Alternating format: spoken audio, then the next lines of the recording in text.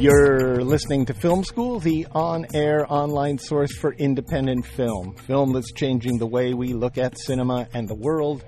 I'm Nathan Callahan. And I'm Mike Caspar. Today we'll be speaking with Nash Edgerton, the director of The Square, an Australian neo-noir that twists around romance, extortion, and murder.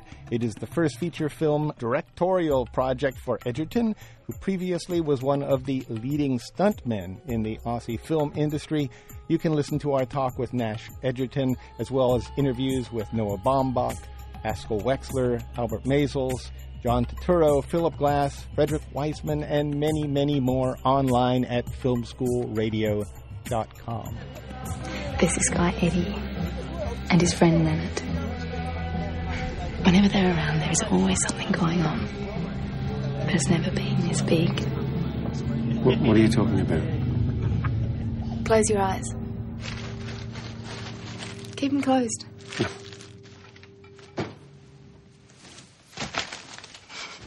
There's 50 times that.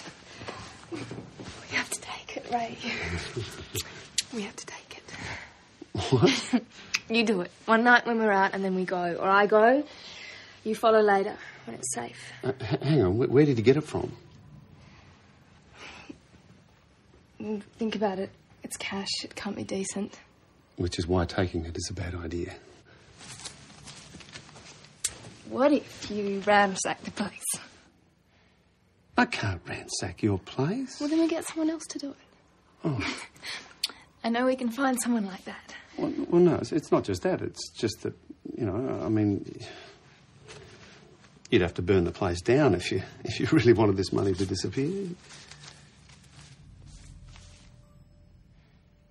Hey, I'm joking. I'm not. Carla. Ray, can't you see? This is our chance. Carla, you're talking about a really serious crime. Well, it's not like we would be hurting anybody. What? Carla, no.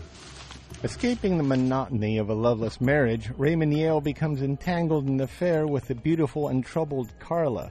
Ray's moral limits are tested when Carla presents him with the proceeds of her controlling husband's latest crime. There you go. This is their chance. Take the money and run. If only it were that simple. It's got the classic elements. You've got bad guys on one side, and you've got people who believe that they're in love. They want a new life. The seed is planted, and Ray, fearing he will lose his love, engineers the plan. Hiring the professional arsonist Billy becomes a fatal error. Now, Billy is played by Joel Edgerton, Nash's brother, and also one of the writers of this film. Yeah. He worked on the script for a while, had been germinating this idea since about 2000. Joel had. So what can I do for you? I'm here on a little matter regarding Leonard Long. It's been 4 days since anyone's seen him. Really? I had a look about inside his place. Yeah? Any clues? Just that the guy likes porn. But don't tell anyone. His work manifest says this was the last place he was on the job.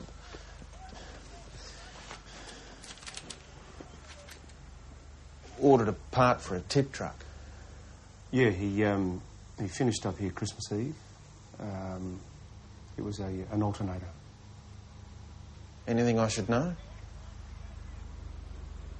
Oh, not that I can think of at the moment, but anything comes to mind, I'll let you know. Might ask around a few of the boys if that's okay. Oh, yeah, go for it. Talk about dusting off police procedure. I feel kind of bad. It's nice to finally have stuff to do. Bit of a fire, bit of death, now this.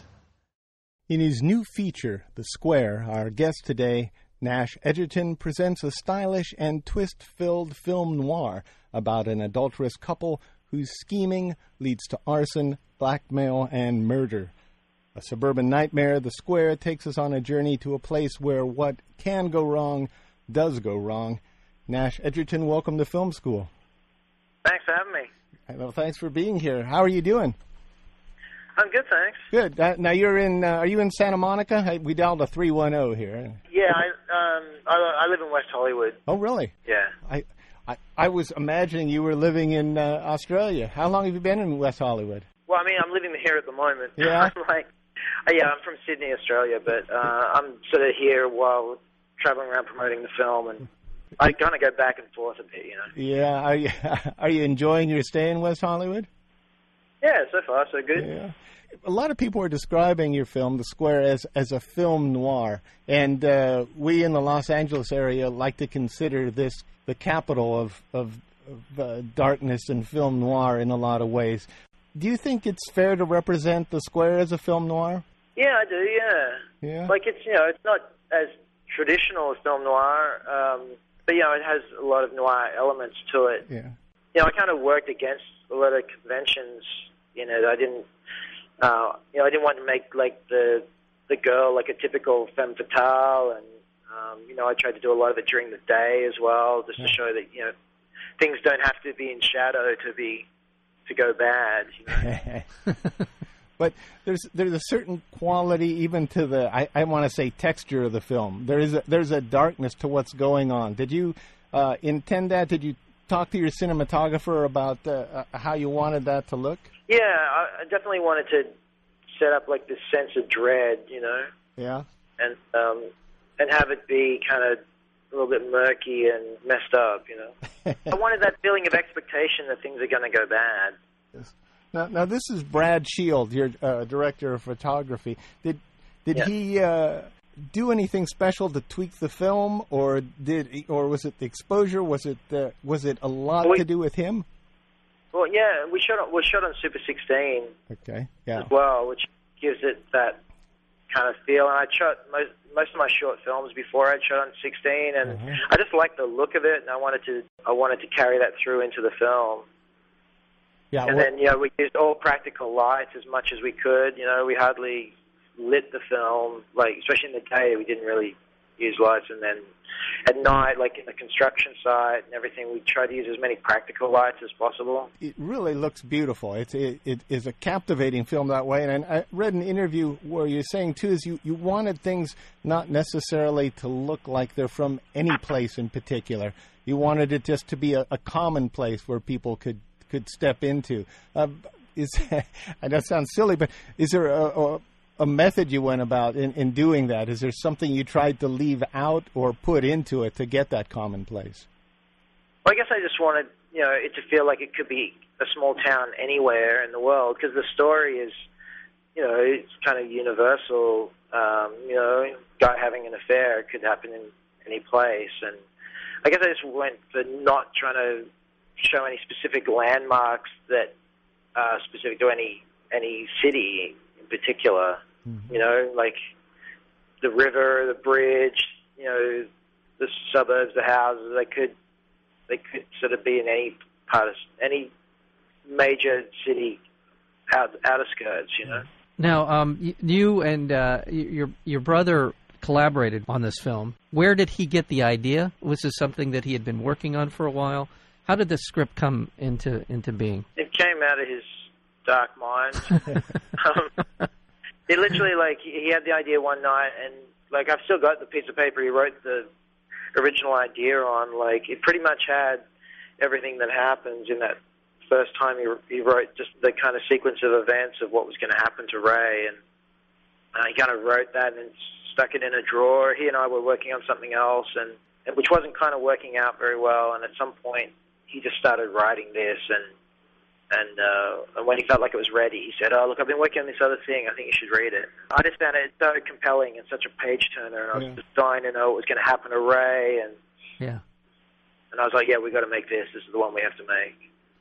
This was all going on about, 7 years ago or so, when this point? I think when I first read it, it was probably 6 or 7 years ago. At one point in time, though, you decided to really march forward with it and hand it off to another writer. Did your brother go along with that idea? Was he the one that instigated that?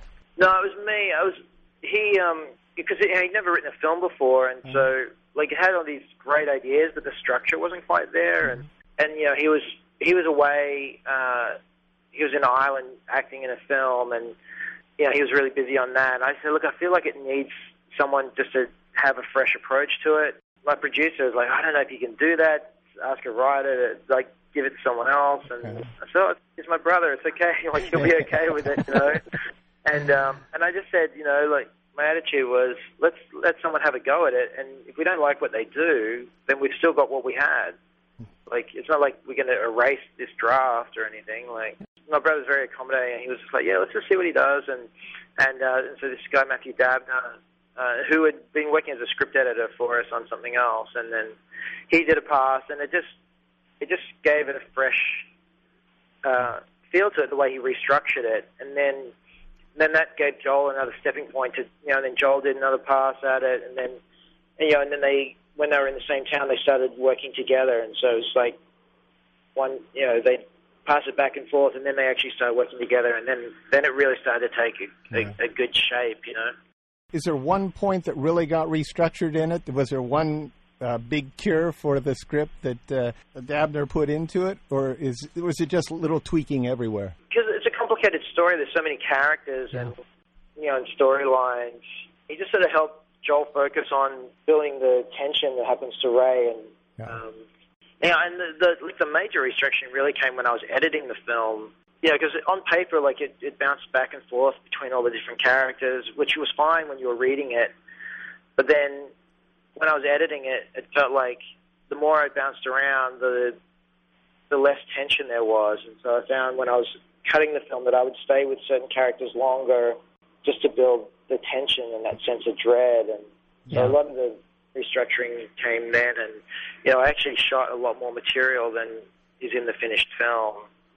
And I didn't cut it out because I didn't like the material. I just cut it out because it, you know, like once you know, things started to go bad for Ray, like the fact that he's having an affair is the least of his problems. So I had like a lot more, like, story of him and his wife, and had more on Billy and Lily, the arsonist that he hires. And, you know, I felt like you wanted to not meet them until Ray meets them. And I felt like you don't need to see any more of him and his wife, because the fact that he's cheating on his wife is the least of his problems, you know. Yeah, that ends up being, and I think this is where film, it's all the elements of a film that make it successful, and this is a good example of that. You have a lot of characters, you have a lot of different storylines, a lot of people, as you said, kind of bouncing in and out of the film, but it doesn't feel that way in the way that it unfolds, and I think it's a tribute to the writing, the filmmaking, but also the casting and the strength of the cast itself. Everyone is distinctive in the film. There's not much confusion as to who a certain character is when they're introduced and as their storyline progresses. So you know who they are. They're well established as characters, and the actors themselves are just uniformly very, very good in this film. I wanted to ask you: are these people that you had worked with in the past? Did you have a lot of confidence in your casting director? How did that part of the film come together for you? Yeah, a lot of the actors I knew or I'd worked with before. The casting director, Kirsty McGregor, she'd cast all my short films, and I'd known her for a long time. But we basically just set out, like, I cast it in a certain order. I was like, okay, I got to find Ray first. Like, once I find him, and then I will start casting Carla. And every chance I got, I would get the actors in the room together, like, to audition. You know, once I found Carla, then I can find her husband, Smithy. I was never, like, casting parts and then trying to fit people together. I was always like, let's cast, you know, the main characters, and then let's cast their respective spouses, and then let's cast their spouses' friends, and you know, so I was, you know, it wasn't like okay, that person did the best audition. I was like, that person is best with that person, and I wanted to make sure everyone fitted in the same world and felt like they were in the same movie, and so it took a long time to sort of do that, and I felt it was important that everyone felt like they're in the same movie. Yeah. This is very... Especially because I had so many casts. And, you know, and my brother writes, because, you know, my brother's an actor, he wrote every part like you know, as an actor would want to play them. And so we wanted to feel like you could have watched a movie of any of the characters. Well, speaking of your brother again, he does play an arsonist. Did he want to be an arsonist? Are there arsonist elements in his personality? No, I think I'm probably more of a fire bloke than he is. Yeah. Yeah, he didn't write the film with any character specifically in mind for himself. Yeah. Like I think he found it easier to just write the film and not think about that. And then it became evident when we were casting that I thought he was right to play Billy. Did he ever see himself playing the part of someone else in the film when he was writing it, or did that come up in discussions? We used to joke that it would take us so long to get the film up that he'd be old enough to play Ray by the time. This is, you said you were working against type with noir. Now, obviously, you have some affinity for it going into it. You must have watched a lot of noir films in growing up and as becoming a filmmaker. Are there certain directors or that you feel your style is reflective of or influenced by?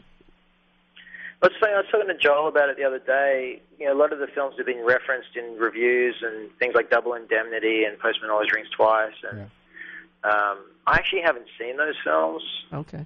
I was asking Joel that, but he had. I thought it was interesting that he'd seen a lot more noir than I had when he was writing it, and then I just came at it from really enjoying the script. And you know, like I'd seen Blood Simple and Fargo, but I'm a big, you know, Paul Thomas Anderson fan, so there's a lot of, I guess, you know, I like the Steadicam and I like the way he reveals things, and so I think there's elements to that, and I think a lot of time I'm just referencing how certain films made me feel. You know, there's a specific moment in the film where I know I was trying to recreate how it felt when I saw Jaws, when when the guy's sneaking up the side of the house with the torch, you know, and there's a great moment in Jaws when the guy's underwater with the torch looking in the sunken boat, and you know, the face appears, and so a lot of times I reference how my memory of how something made me feel and trying to recreate that feeling, you know. But I don't think I was ever specific. I didn't really look at any specific noirs and go, okay, I got to recreate that moment, you know, which is why it probably looked a lot different to most noir films. Yeah. We're speaking with Nash Edgerton. The film is The Square. You spoke about using the Steadicam. Are you in love with the Steadicam? Do you feel that really gives more immediacy to what you're doing? Yeah, I wouldn't sleep with a Steadicam, but well, you know. But no, yeah, look, I do. You know, a lot of it came from, it's my first film, so it's a smaller budget film, and I felt like I could do a lot more with that than in the time I had than if I was playing tracks and using dollies, and and also I couldn't afford a lot of that other equipment.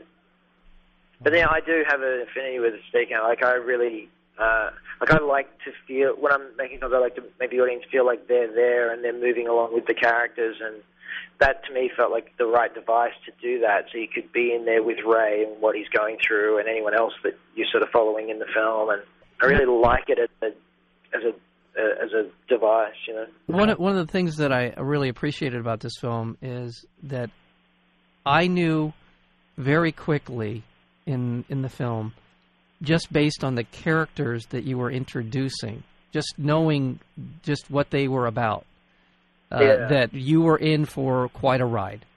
And you were you didn't really know that much about the story. You knew that obviously Carla and Ray were having an affair, and they were determined. She was certainly determined to make this thing move to the next level, and all of the commitments and all of that.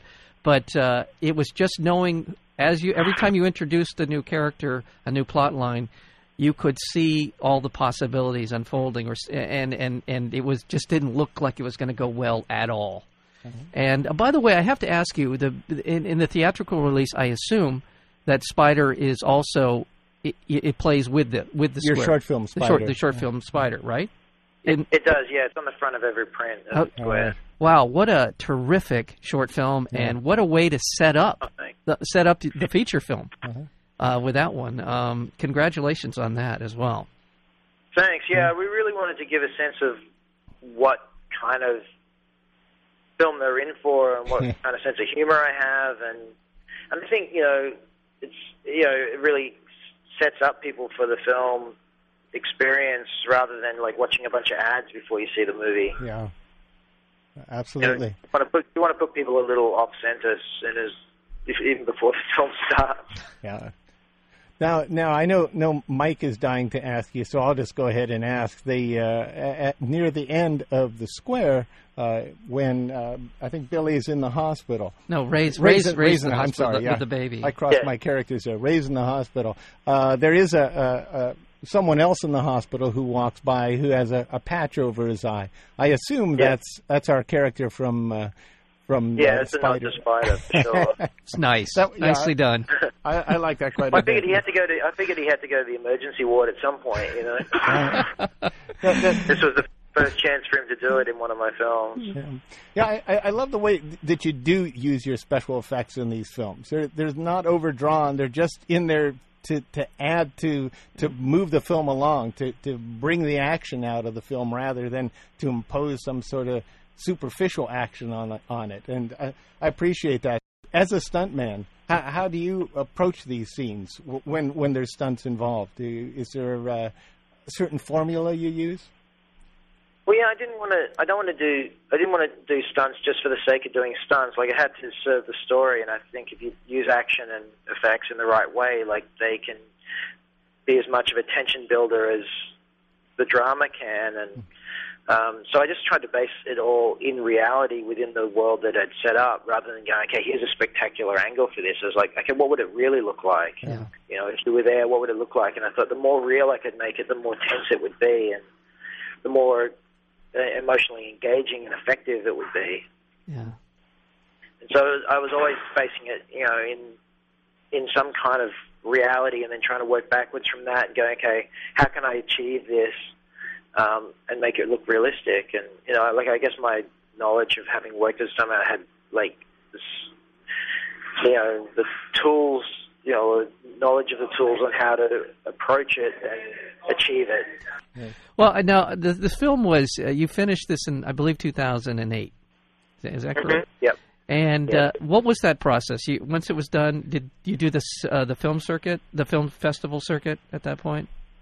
Yeah, we premiered at the Sydney Film Festival, and we played a few festivals in Australia, and then it was released in Australia, and then Louise, my producer, and I came out to America and started looking for a distributor here.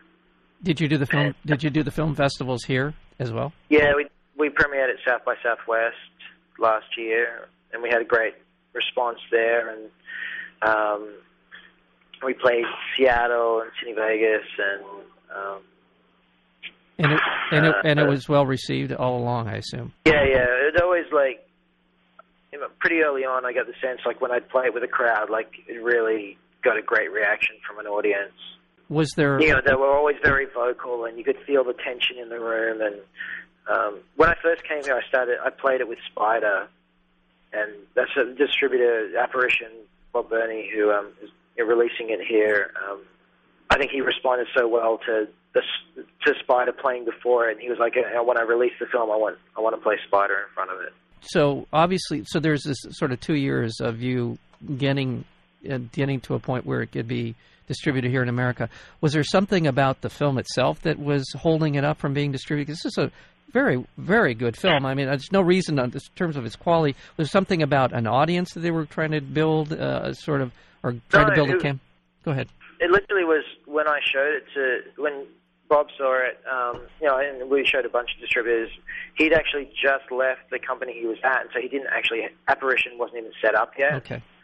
We had various people interested, but what I knew of him, I was like, he is the right guy to release our film, and I want to wait until he can release it. Mm-hmm. And so we basically held out until, he actually had a company and a company name, and so we were talking to him for a long time until it wasn't until now that his company is sort of up and running. So I just was like, I'd rather wait until especially with an independent film with an unknown director and no unknown actors in it. I felt like it had to be released by the right person, who actually believed in the film in that way, and so I just held out. Well, as much as the film, like I never changed the film. It's been the same I was since going to ask I you. first showed it. Yeah, I was going to ask you. You haven't edited it since the release in Australia, so. No, not at all. Now, this is your first feature, although you've worked on a lot of films, high-profile films. This is your first. What is it you've taken away? What is the takeaway on this in terms of are you working on something right now? Yeah, I'm writing something else with my brother. Okay. I want to make something bigger than Square. It's a different kind of film, but I like all kinds of films, so I'd keep sort of making bigger, different films. Now, you could say of the Square that it's following a downward spiral of its characters. Yeah. In the newer film, are you going to try and uplift us, or are you going on another downward spiral? Yeah. No, I like I'm not all about just taking people to the dark. It's a great downward spiral. Yeah, this is such a well done film. Yeah. This is really. Yeah. Well, now I have dark thoughts a lot of the time, but I don't always.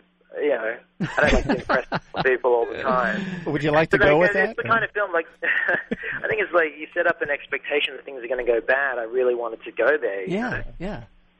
In the same way, if I was doing a romantic comedy and you set up this expectation that they're going to get together and everything's going to be wonderful, you have to kind of take the audience there. And then it's just all about making sure the journey there is an engaging, entertaining one. Yeah.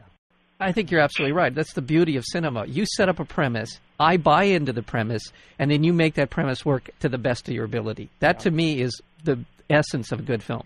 I'll buy any premise. Exactly. If you do a good job of making it work, I'll buy any premise. I mean, how many films have we watched in our lives that have absolutely nothing to do with reality or anything close to it, and we've gone, that's a great film. Well, you just put together a wonderful film, and I just hope it's wildly successful. Mm-hmm. Yeah, it's been great talking with you today. The film is The Square. Nash Edgerton, thanks for being a part of Film School. Yeah, thanks for having us. All right. For more information about Film School, upcoming guests, and archived interviews, go to filmschoolradio.com.